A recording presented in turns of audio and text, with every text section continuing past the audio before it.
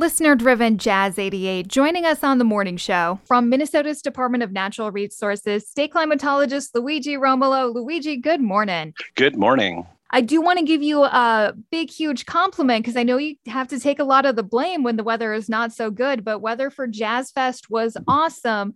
The rain timed out just perfectly, so none of the performances were interrupted. So thanks so much, Luigi. The one thing is that it was a little bit hot a few of those days.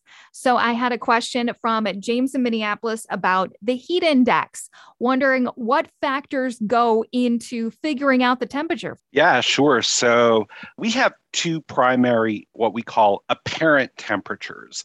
One of them is wind chill, the other is the heat index. Now, we call them apparent temperatures because it's a temperature that's based on what it actually feels like. So, in the winter, when we say it's -10, but the wind chill is -20, it feels -20. But if you put a thermometer outside, it'll measure the actual temperature as -10.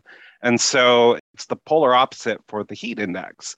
It may be 88 degrees out, but it might feel like 100. Now, what makes it feel like 100? It's actually the moisture that's in the air. So there's a direct relationship between air temperature and relative humidity.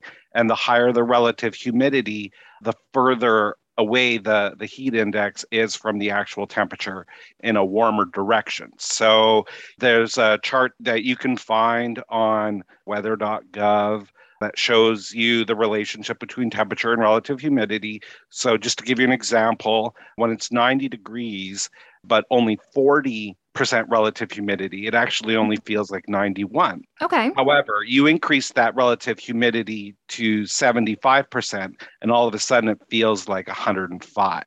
Gotcha. And it really is a silent killer. So I'd really like to take a moment and just, especially in a state where we don't think about heat like other states like Arizona or New Mexico do. Sure. So as the relative humidity increases, our ability to cool down decreases because of something called the vapor pressure. If there's moisture in the air, there isn't a high evaporative process to draw that moisture off your body and into the atmosphere because there's already enough moisture in the atmosphere. If the air is dry, things evaporate a lot quicker. And we cool by evaporation. That's why when we come out of the water, we feel cold because the water on our body is drying and it pulls heat away from our body. So it's always really important to be aware of what the heat index is, simply because as the relative humidity increases, the heat index increases, your ability to cool down decreases. So it's important to stay hydrated and be aware of how warm it is relative to how warm it feels, because it's right up there with, hurricanes, tornadoes, and other weather disasters as a leading killer in this country. Oh, wow.